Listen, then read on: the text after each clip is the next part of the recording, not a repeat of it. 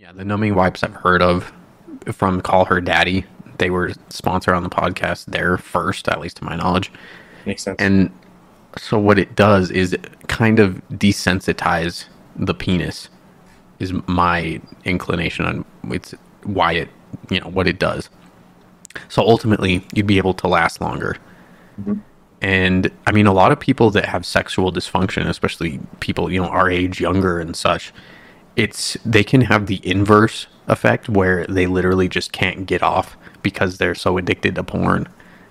So, I mean, I see the market for Roman swipes in some people, but at the same time, it's like, there's so much dysfunction all around that, this being marketed to you, it's like, okay, like, I mean, you wouldn't buy it if you didn't know it was going to work for you. I know they have some Roman, like, pills that are just vitamin support. They say it's like yeah.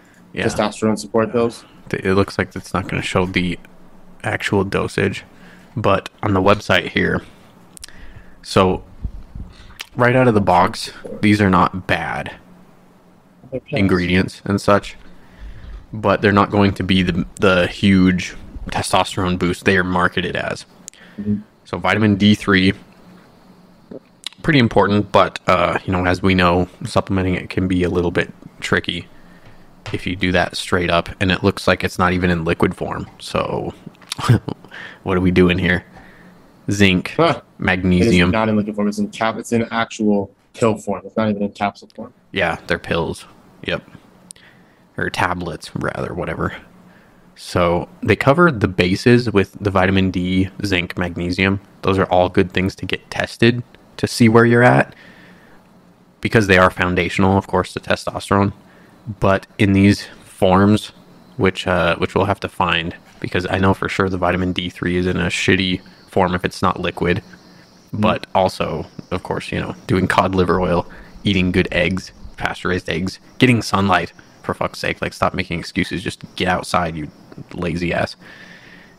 That's much better. So it's like lifestyle.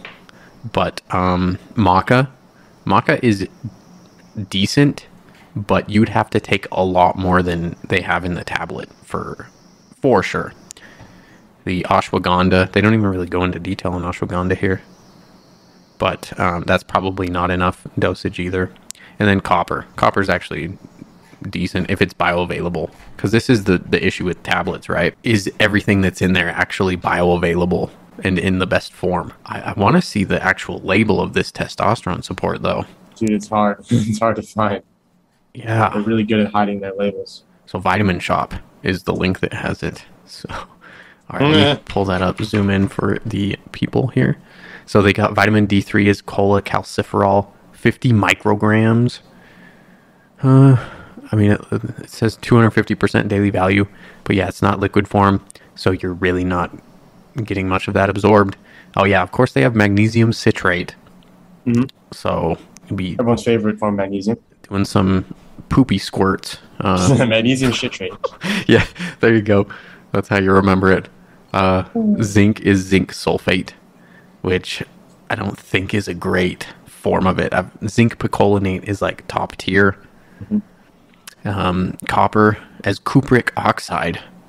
I actually don't know what the best form of copper is, because we've just been getting it from food, right? So I know magnesium oxide is shit, but I don't know copper, like cupric oxide. I haven't supplemented copper in so long. Sometimes they sneak it in the zinc subs because they have to balance out the zinc and the copper. Mm-hmm. So it's good they at least did that.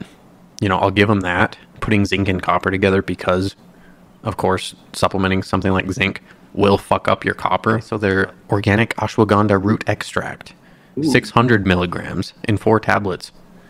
So that's pretty not bad from a dosage perspective. Decent. It's not KSM 66, which is probably the cost savings aspect of it. Mm-hmm. But overall, I'm not mad at ashwagandha. I think it's great for people. Does it give you a percent with analytes, or does it just say ashwagandha? No, it has no details.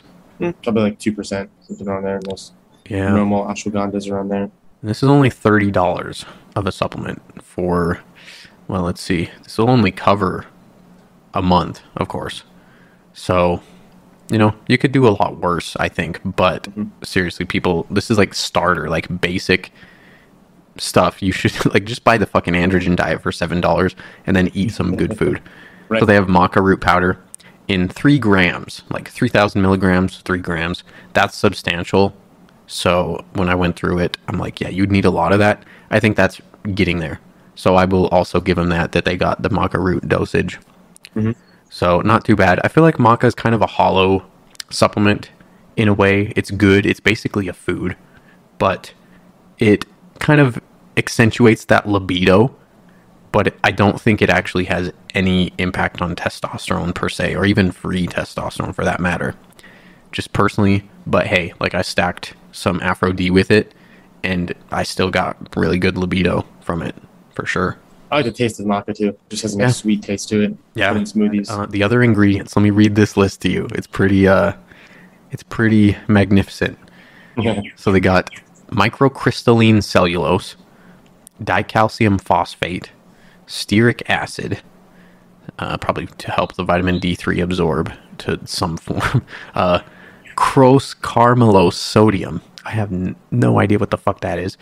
Of course, they have magnesium stearate, Yep. silicon dioxide, and pharmaceutical glaze, which is just probably the tablet sealant, I And guess. these are all the ingredients to make that pill, and then you have the excipients and the whole process, and everything sticks together. All of Yeah. that stuff is coming from there. Yeah. It doesn't have any benefit to it. It just is there because it needs to be there because they put it in that pill form, and then there's probably negative side effects that come along with taking that consistently.